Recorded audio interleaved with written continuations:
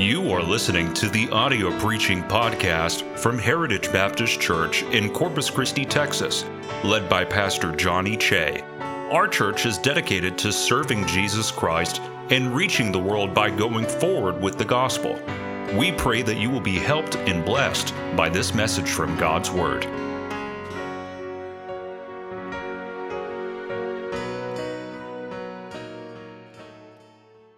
Amazing grace. How sweet the sound that saved a wretch like me. Amen.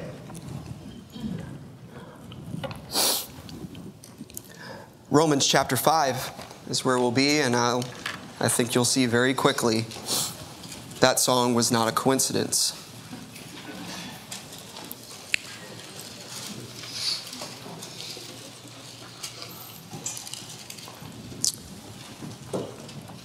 I'm so thankful that you're here. I prayed for you. Even if I don't know who you are, I prayed for you. And, I hope the messages today could be a blessing to you. I'm excited to preach them to you this morning and tonight, and I pray the Lord will use them. Romans chapter 5, verse 20.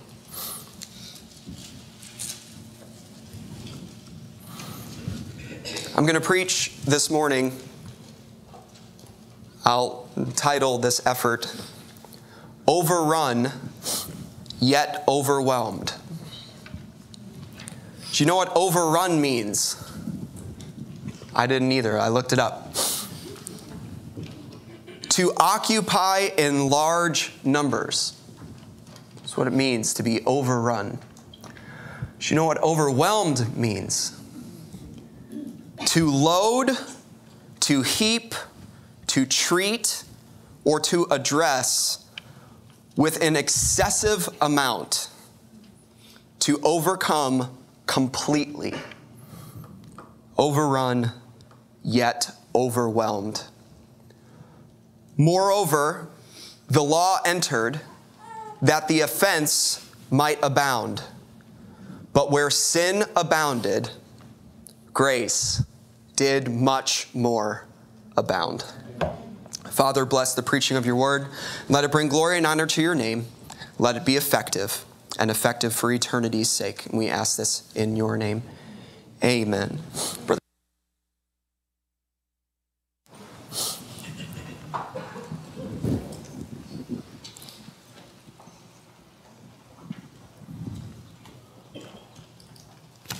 There will be some distractions this morning, but do not let them distract you. It's a common occurrence for me to read something in my Bible that I do not understand because of its complexity. I don't understand parts of the minor prophets because of their complexity. I don't understand some of the prophecies of Daniel because of their complexity. Even Daniel, the hearer of these prophecies, from the mouth of God himself, says at the end of his book about one of the prophecies, I heard, but I did not understand. And he asked God, could you explain this? And he says, seal it up. It's not for you. It's for the time of the end. Frustrating. I don't understand some of Paul's writings.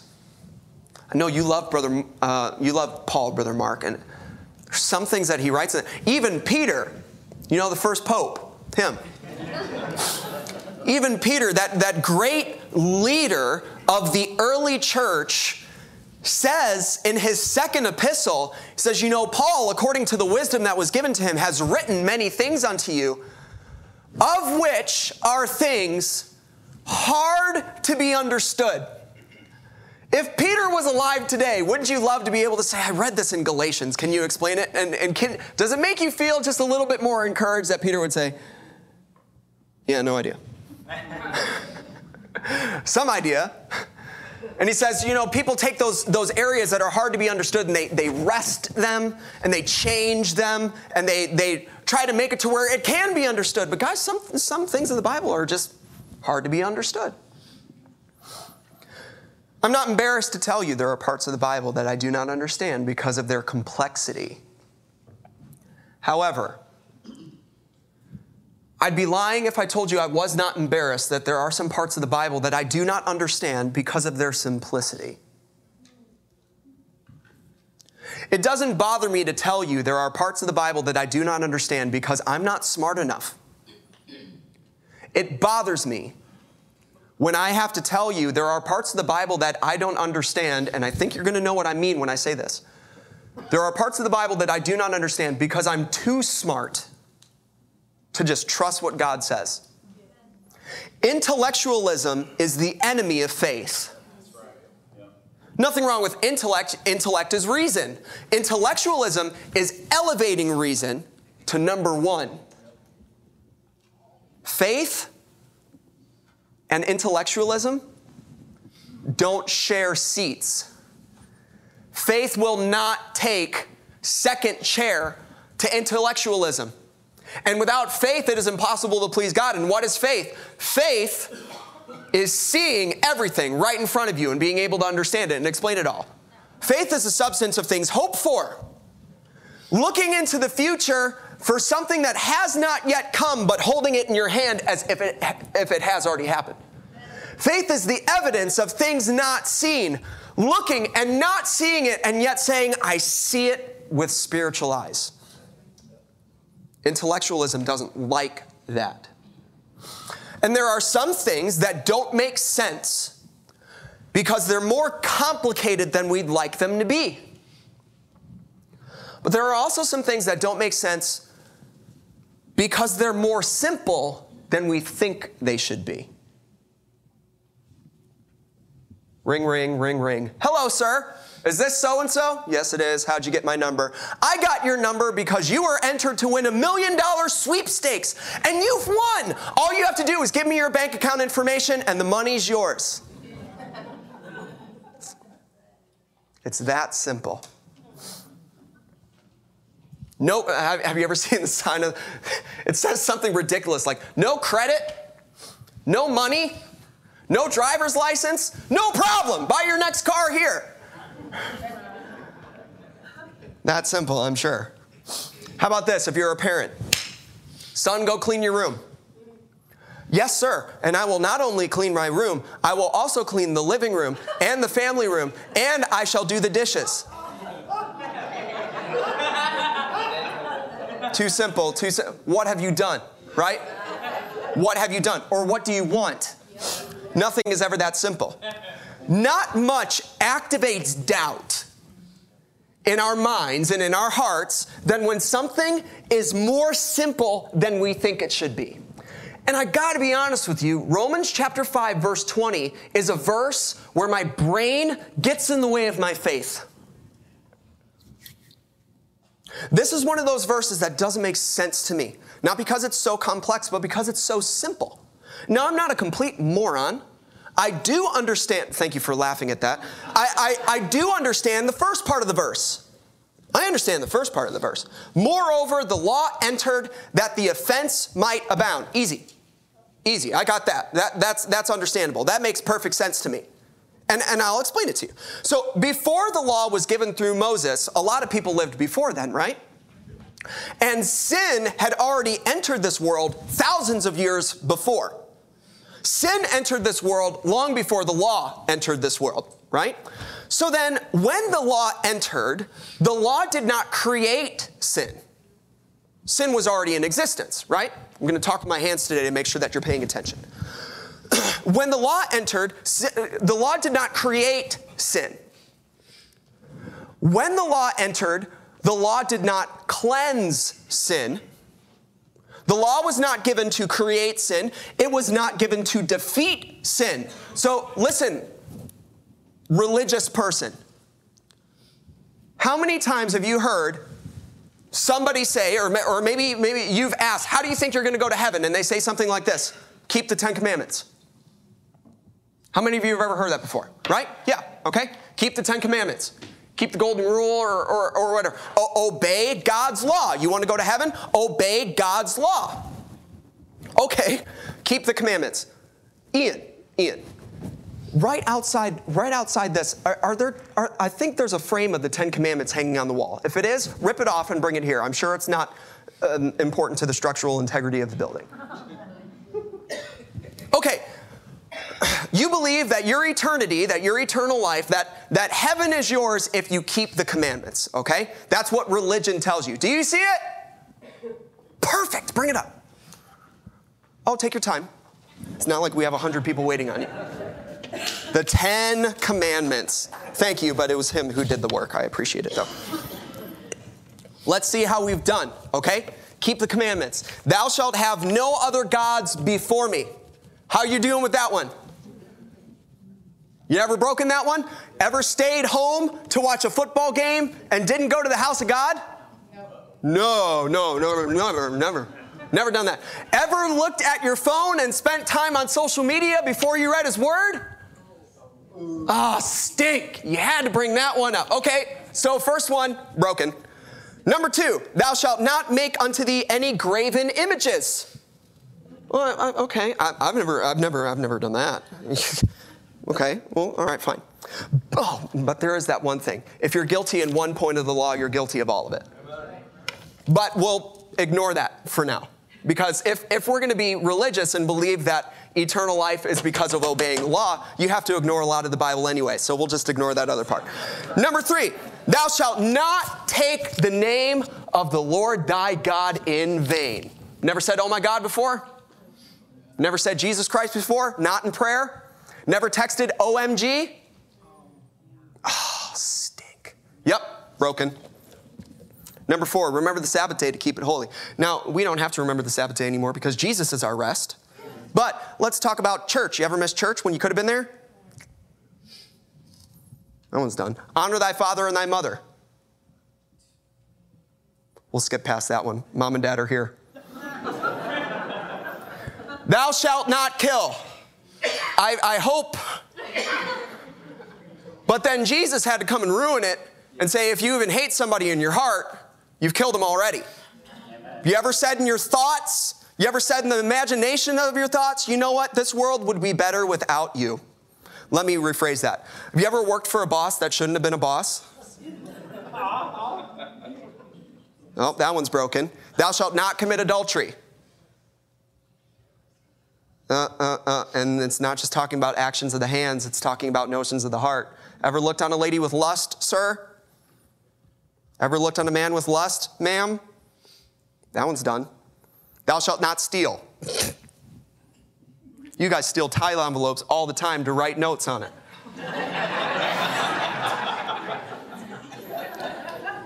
Thou shalt not bear false witness against thy neighbor. Never told a lie?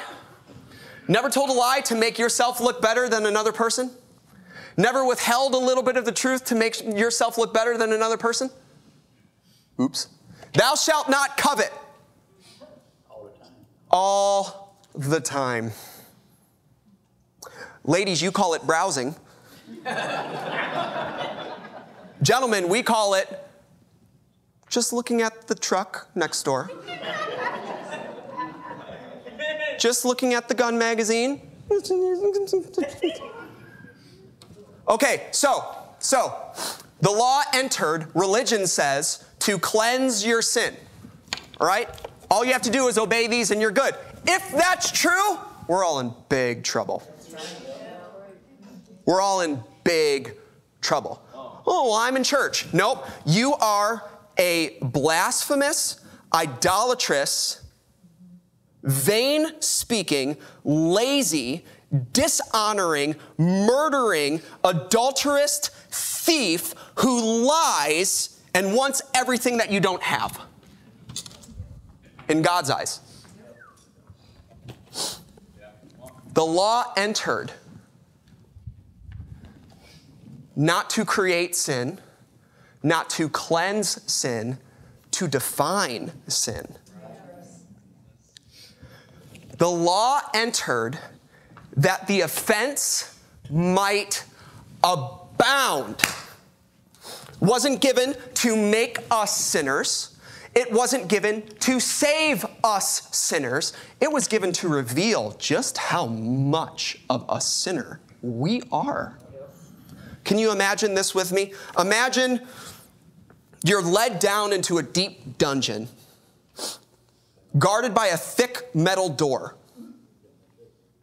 And when the door is opened, you can't see anything inside. The darkness of the cell overrides the light even coming from the corridor in which you stand. And you're led into the room, and the door shuts behind you. You wait for your eyes to adjust to the darkness, but it's no use. You put your hand in front of your face, and you can't see anything. And you're uncomfortable, because even though you can't see anything, you can feel that there's something wrong in the room.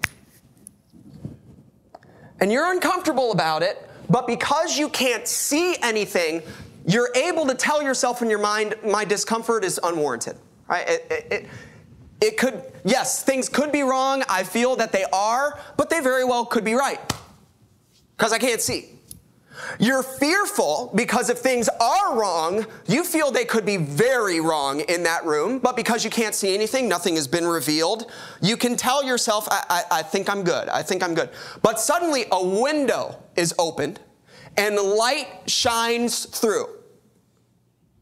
And it slowly shines through, and as more and more light begins to shed on the room, you come to the immediate realization your feelings about the room were not only correct, but it is much worse than you thought.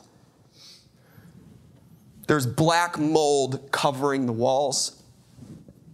Insects of all shapes and sizes and forms and leg count have infested the room, and the light even shows they're crawling on you. There's rats. There's mice. There's bats on the ceiling, some alive, some decaying in death. And the moisture of the room, I hate that word, the moisture of the room and leaks in the roof are pooling into these festering miniature swamps with maggots in them. Okay, look, once the light entered through that window, it didn't create all of that. The offense had always been there, but it revealed the offense, and it revealed just how abundant that offense was. That room is your heart, okay? That room is your heart. That window that lets the light through is the law. The light is Jesus. But the window that lets the light through is the law. The law does not create the filth in your heart. It does not clean the filth in your heart. That's not why it was given. Well, I'm obeying the 10 Commandments. They were never given to save you and to clean your heart. They were given to prove you can't keep them. You can't keep them. It's impossible. It's impossible to do. Wasn't given to create the filth, wasn't given to clean the filth. It just reveals the filth that's already there so that you can see how filthy it is. And then what do? I need to clean this up. I can't stay here. I will not stay here. The law entered to accomplish one job: make sin abound. And it does it very well. Does it very well. It makes sin abound by defining sin clearly and unapologetically. The law follows you around, and whenever you're covetous of something, sin. And here's your account. It just follows you around. And every time you covet, sin. Oh, lust, sin. Oh, adultery, sin. Oh, idolatry, sin. And it just follows you along. Sin, sin, sin. Gossip, lying. Ooh, lying.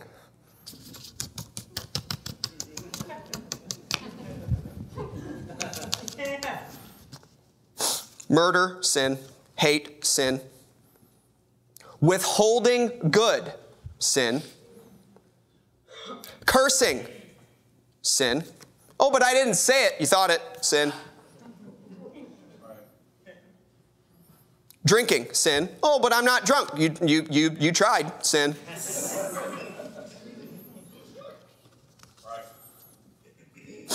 Disrespect, sin. Disobedience to authority, sin. The thought of foolishness, sin. Blasphemy, sin. Taking the name of the Lord in vain, sin. Bitterness, sin. Doing the right thing for the wrong reasons, sin, it won't leave you alone. It did not create that. It's doing its job. It's defining it clearly and unapologetically. And in doing so, the law has revealed sin is everywhere. Everywhere in this world. Everywhere in your heart. How many times have you lied? Let's not talk about any of the others. How many times have you lied? And then multiply that by the billions of people who are alive today, plus the billions of people who have already died, and all of their lies. Sin abounds. Okay? The offense abounds just by the law defining it clearly and unapologetically. It makes sin abound. The law makes sin abound by provoking the rebellious heart of man to go against it. Do you want to reveal rebellion in somebody? Tell them no. Oh, they seem like very respectful people. Tell them no. Tell them no one time. You want to reveal something? And you know what? Let's read these. Thou shalt have no. Thou shalt not. Thou shalt not. Thou shalt not. Thou shalt not. Thou shalt not. Thou shalt not. Thou shalt not. No, no, no, no, no. Nothing reveals the depraved nature and rebellious heart of man more than the law. Because the law tells us no. A preacher said this, human nature resists restraint. My wife and I love watching these police officer shows. And so many times, put your hands behind your back. And they start backing up. And what does the officer say every time? Don't resist me, don't resist me. I'm not resisting. I'm not resisting. While they are writhing and kicking and screaming, I'm not resisting. I'm not resisting. Because humans do not like being restrained. We are so evil, he continued, we conceive at once the desire to commit an act simply when we hear it's forbidden. When you see a sign that says, don't walk on the grass, what do you want to do? What do you want to do? Oh, I'm going to respect your property line, sir. And the fancier the sign is, the more I want to step on it. Do you see the speed limit signs as restraints or challenges? I had a student teacher. Now, teenagers, do not listen to anything that I'm about to say. Do you understand me? Okay? Do not listen to anything I'm about to say. Lena, put away your pen. Put away your pen. Do not listen. Do not listen to me. I had a student teacher one time. Her name was Pam. And she decides that it's a good idea to start class. I think I was a sophomore. It was a bad time in my life, okay? I was intemperate in my youth. Please forgive me. I have matured and done so much better lately. I'm a very good person. She decided to start the class by saying, you know, a teacher was fired the other day in our independent school district because students were sneaking out of her class. And I just want you to know that will never happen in here. And when she said that, I would like to tell you that my first thought was, wow, I've never met a teacher like her. It was not my first thought. My first thought was, she's never met a student like me. Did you sneak out? Yeah. Went and grabbed my lunch, brought it back into class, shared my lunch with the class, during class, which I came to regret later, not because it was a bad thing to do, but because I was hungry at lunch then. I snuck out. The law of thou shalt not sneak out provoked the rebellion of my heart to sneak out. Look at Romans chapter 7, verse 7. Look at how Paul describes it. Okay, it's right there. So, since the law provokes that sin in us, that's the law's problem, right? Then why was the law given? The law's being mean. Look at what he says. Is the law sin? No. God forbid. I wouldn't have known sin. Nay, I had not known sin, but by the law. The law is just doing its job, calling sin what it is. It's your own rebellion that then looks back at it and says, watch me. I had not known sin except by the law, for I had not known lust except the law had said, thou shalt not covet. Don't do that.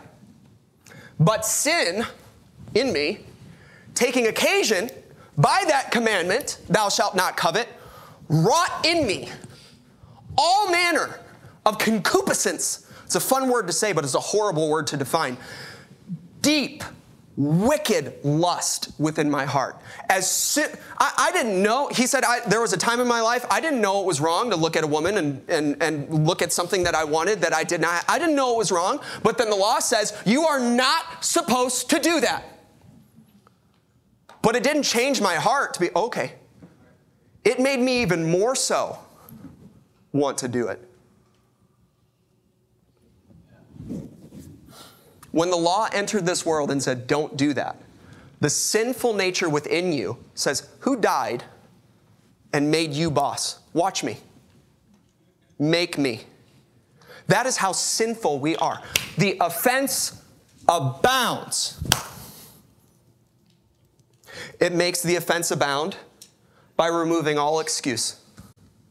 That's what the law does. It removes all excuse. If sin was sinful before the law said don't do that, how much more sinful is it when the law says don't do that and you do it anyway?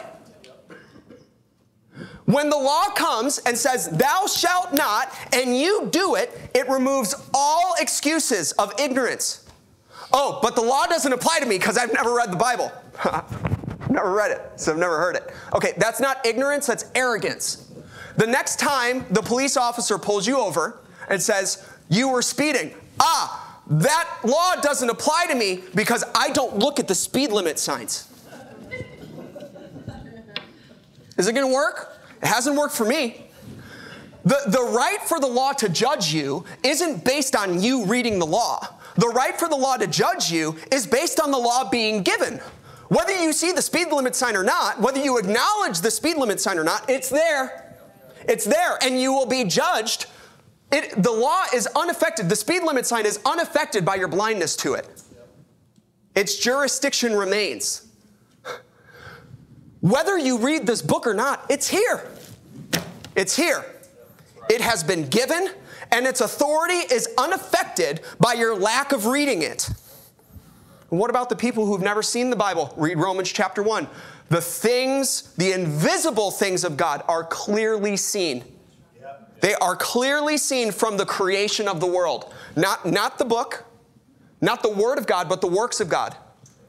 I've never read the Word of God. Just look at the works of God and you will clearly see what you need in order to believe that there is a Creator out there and He has eternal power and Godhead so that you are without excuse.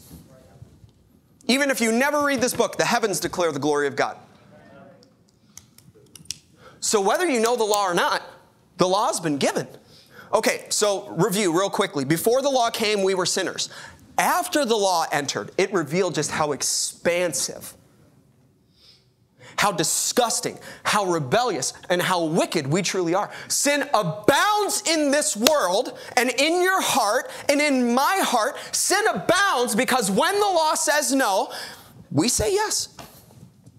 Sin abounds because when the law says go, it's our nature to say make me. Sin abounds because the law tells us what is wrong, and we choose to do it anyway. Before the law, sin existed.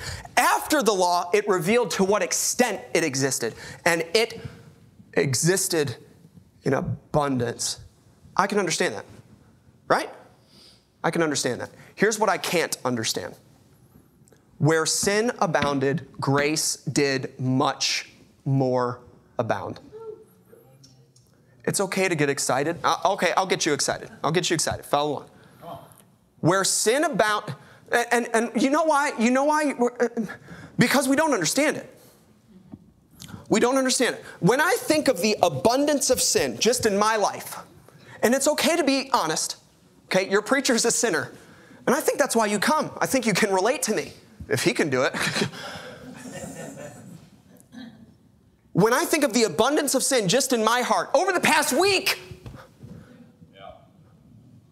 God help me.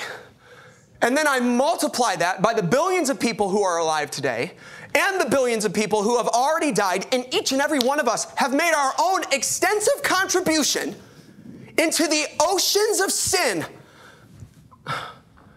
The abundance of sin in this world is so vast, it doesn't even affect me. It's hard to affect me. It's like trying to explain the vastness of the universe or the national debt of America. You know, how many ever trillions and trillions? And it's so big, you're like, okay. No, if we said America owes $1 million, we'd be like, oh my goodness, that's a lot. We're building a $2.3 million building, and we're like, oh my goodness. And then we talk about trillions and trillions and trillions and trillions, and we're like, well, that stinks.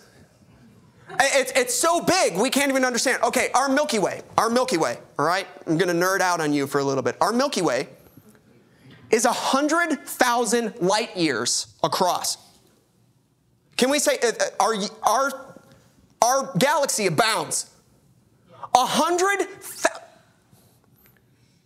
Traveling at the speed of light, it would take you 100,000 years to cross our galaxy. Our galaxy abounds. That's the Milky Way. There is a galaxy called IC 1011. That teaches me two things. The person who used to name galaxies was much more creative than the person who is naming galaxies now.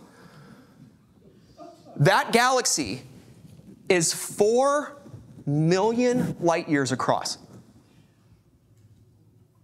Okay, the Milky Way abounds. IC 1011, much more abounds. Sin abounds. Grace does much more. Sin, defiance, disobedience, rebellion against God. I'm just going to push through. I don't know if you're going to get it. I hope that you get it. Defiance, rebellion against God, and then grace, forgiveness, favor, love, undeserved, sin, defiance from man to God, grace, forgiveness, and love, and favor from God toward man. Where sin abounded, grace did much more. I don't understand that. Do you understand that? Let me rewrite Romans 5:20 to where I can understand it. Okay? Moreover, the law entered that the offense might abound, and where sin abounded, judgment did much more abound. I can understand that. Moreover, the law entered that the offense might abound, and where sin abounded, God's wrath did much more abound. That would make sense to me. Moreover, the law entered that the offense might abound, and where sin abounded, punishment did much more. That's not what the Bible says. Moreover, the law entered that the offense might abound, and where sin, but where sin abounded, grace did much more abound. Now, I have a choice at this moment. Ooh, okay. I have a choice at this moment. Because I've got to do my best, and I've got to do my best to try to get you to understand this, but I've already admitted, Brother Mark, that I don't even understand it. So that's like somebody coming up to my door and selling me solar panels. You need to get this because it does this and this and this and this. You know what my question is? Do you have them on your house? No. Get out of my face. So I understand, I'm telling you guys, you've got to understand this, but I've already told you that I can't. The good news is there are two ways that you can understand something. There are two ways that you can come to the understanding of something. Way number one, explanation. Take gravity, for instance, okay? Many of us would have to admit we do not know exactly how gravity works, right? We don't have to understand how gravity works in order to know it's true. I do not have to understand everything about Romans 5:20 to know that it's true. It's the great thing about it, okay? If we don't understand gravity, I am sure we can find somebody who could come here and eloquently and clearly and extensively explain gravity. Or I can just do this.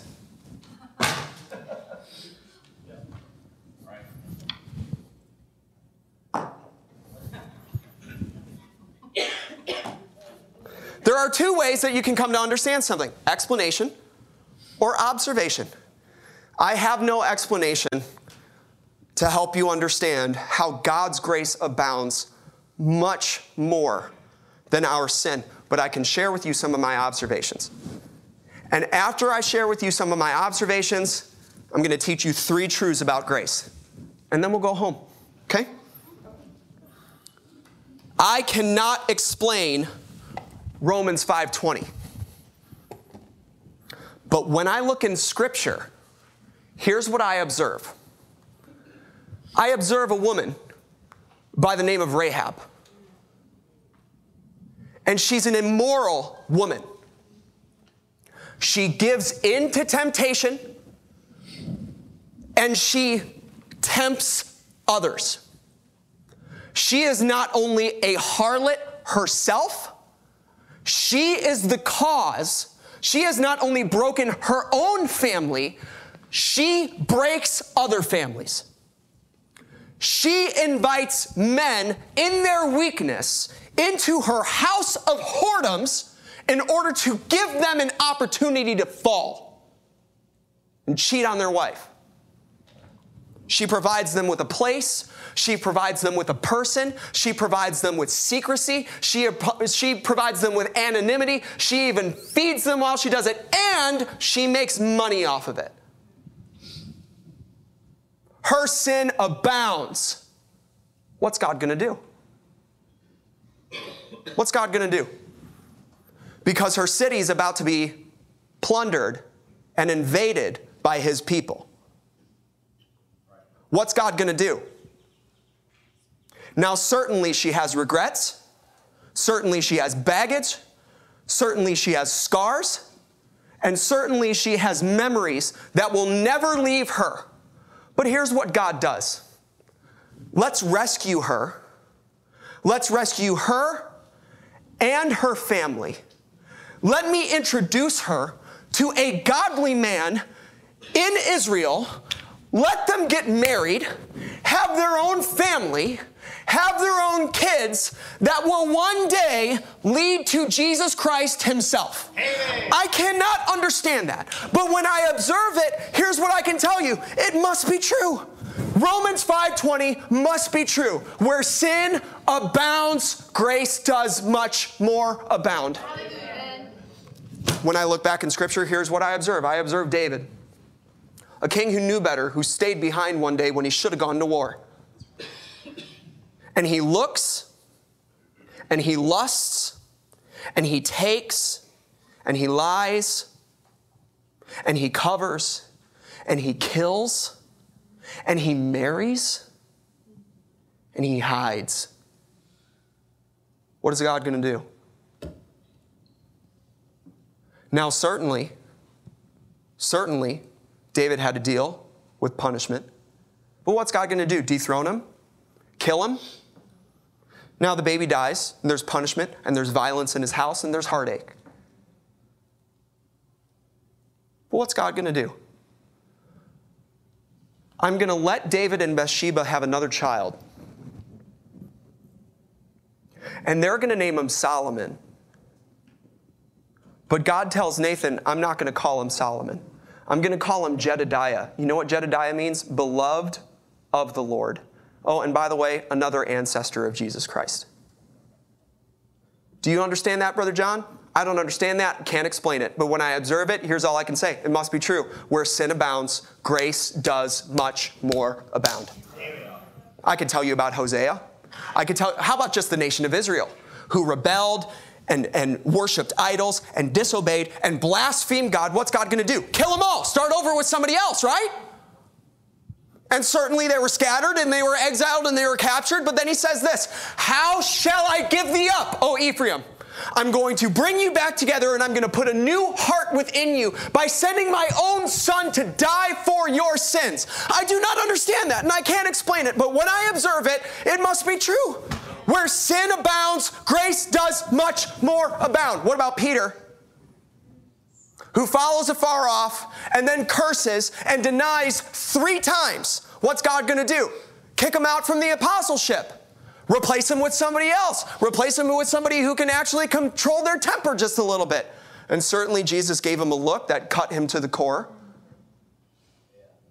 But when he sent the angels down to reveal that he had risen from the dead, he said this, go and tell his disciples, and Peter, don't leave him out because I still have plans for him. And that man preaches Pentecost where 3,000 people get.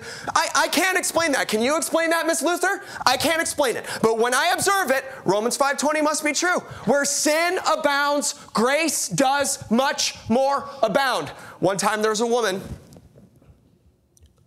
She's married.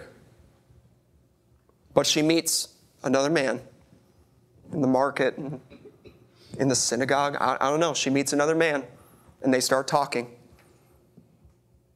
And she made the move or he made the move. And they meet up. And they commit adultery one with another. And they get caught in the very act. The man escapes, she doesn't. And in her current state, an angry mob brings her as she is to Jesus himself in front of a crowd of people and throw her down in front of them and say, we caught this woman in the very act of adultery. And you know what the law says? Thou shalt not. But what do you say? Because our law says we should stone her. What do you say? What's Jesus going to do? Yeah, stone her. Kill her. He says, you who is without sin. Because you know what the law of Moses says? Bring both parties to be stoned. Where's the man? You're all sinning right now at this moment. So you who is without sin among you, you cast the first stone. And they all leave. And it's just the woman and Jesus himself. What's Jesus going to do? Because he was without sin. He could have picked something up. He could have cast it at her. Woman, where are those thine accusers? Has no man condemned thee? No man, Lord. Neither do I. I can't explain that. But when I observe it, it must be true. I can't explain gravity, but it must be true. Where sin abounds, grace does much more abound. I can tell you about Saul. Or how about the cross, where mankind reaches its depths of depravity by crucifying the Lord himself. And they mock him, and they beat him, and they scourge him. And they tell him, come down from the cross, show us this one more sign, and we'll believe you. What's Jesus going to do? Call 12 legions of angels and wipe this place out? Father, forgive them, for they know not what they do. Where sin abounds, grace does much more abound. When I look back in history, there's a man named John Newton, owned slaves, sold slaves, shipped slaves, tortured slaves, killed slaves. What's God going to do? Wipe him off the face of the earth, let him burn in hell where he belongs. No, he saves John Newton. And John Newton writes the words, amazing grace, how sweet the sound that saved a wretch like me.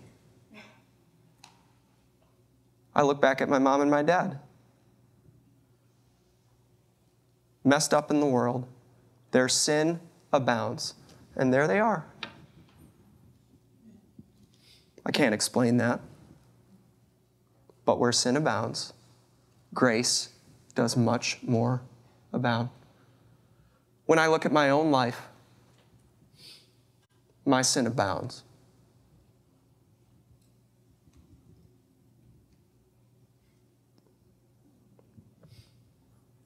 Nobody needs to tell me I'm wicked.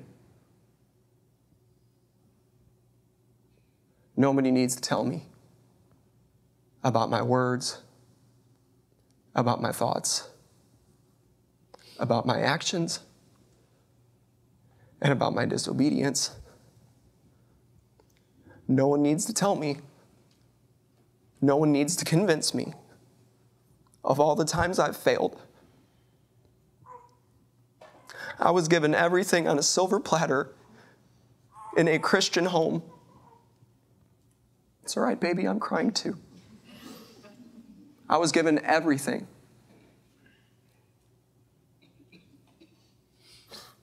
And I've done so many things wrong. And yet here I am. And there's not one sin on my record. And He saved me, and He called me, and He's used me. I have a great family. I have a great staff. I have great kids. I have the most amazing wife. And I get to pastor the most incredible people in the world.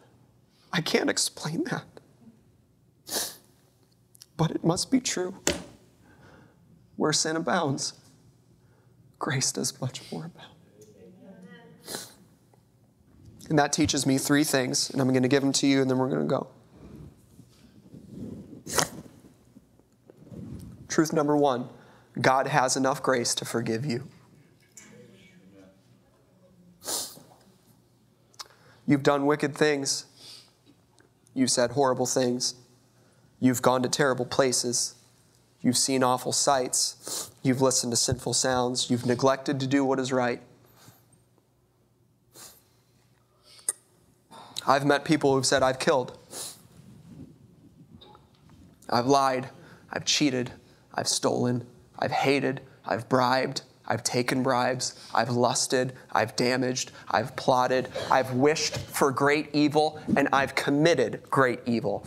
My sin abounds. Yes, it does. But where sin abounds, grace does much more abound. I am overrun by sin. You can be overwhelmed by grace. Well, that's too good to be true. When you hear the gospel, it sounds too good to be true. It's like that $1 million sweepstakes call. Too simple. It's only too good to be true if you ignore Jesus' part. The only reason all you have to do is trust is because He was tortured for you.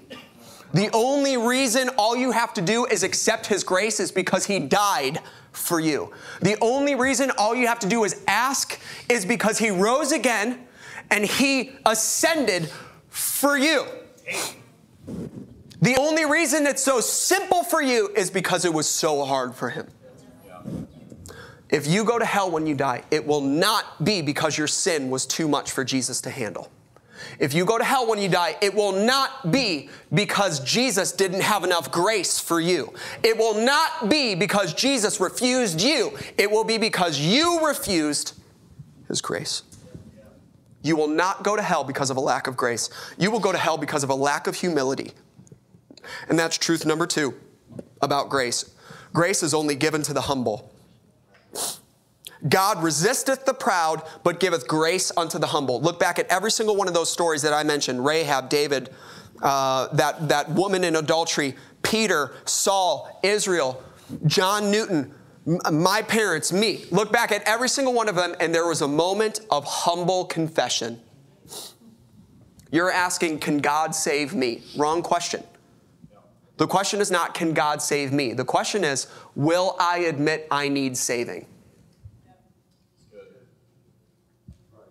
Because God resists the proud, but He gives grace to the humble. There is a religious man, I do this, I do this, I do this, this. And off in the corner, there was another wicked man whose sin abounded, and he said, Lord, be merciful unto me, a sinner. And Jesus said, that man was forgiven. Grace is an ocean. If grace was an ocean, imagine grace being the national seashore right here. You know what humility is? Your all-access pass to dive in. That's the entrance fee. Just be humility. Just be humble. Truth number 3. Just because God has more grace than you will ever need doesn't mean you should take advantage of it. Just because you can dive in doesn't mean you should swim in it constantly. Look at Romans 6:1. Right after Romans 5:20. What shall we say then? Shall we continue in sin that grace may abound?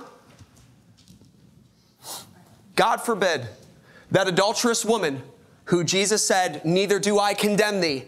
He didn't stop there, did he, Brother James? Neither do I condemn thee. Go and sin no more. 1 John 1:9, if we confess our sins, he's faithful and just to forgive us our sins and to cleanse us from all unrighteousness. That is abundant grace. That is overwhelming grace. 2 verses later, 1 John 2:1, my little children, these things write I unto you, that ye sin not. Grace is not a license to sin. It's a cleansing for it. Just because God's grace abounds much more doesn't mean you should let your sin abound just as much. I'm glad that whenever and however frequently I need grace, I'm glad it's always there. But I don't want to be grace's most frequent customer. In fact, there's 2 types of grace. There's get right grace and there's stay right grace. Don't constantly be using get right grace. Titus 2:12 says, the grace of God that bringeth salvation hath appeared to all men, teaching us that denying ungodliness and worldly lust, we should live soberly, righteously, and godly in this present world. Get some stay right grace in your life. Stop going back for get right grace all the time. I wonder, do you know of this grace in your own life? Because your sin abounds. You are overrun. Are you overwhelmed? Are you saved by the grace of Jesus Christ? If you can say yes, raise your hand. Don't raise your hand if you can't. I know that I am saved. God bless you. If you couldn't raise your hand, if you're asking, can God save me? Yes. Yes. But my sin abounds? Yes, he can. The question is, will you admit you need saving? And if you could not raise your hand, you will have a chance in just a little bit to say, I need this grace in my life. And if God's grace could overwhelm my sin today, I want it. I want it. I want it now. I need saving.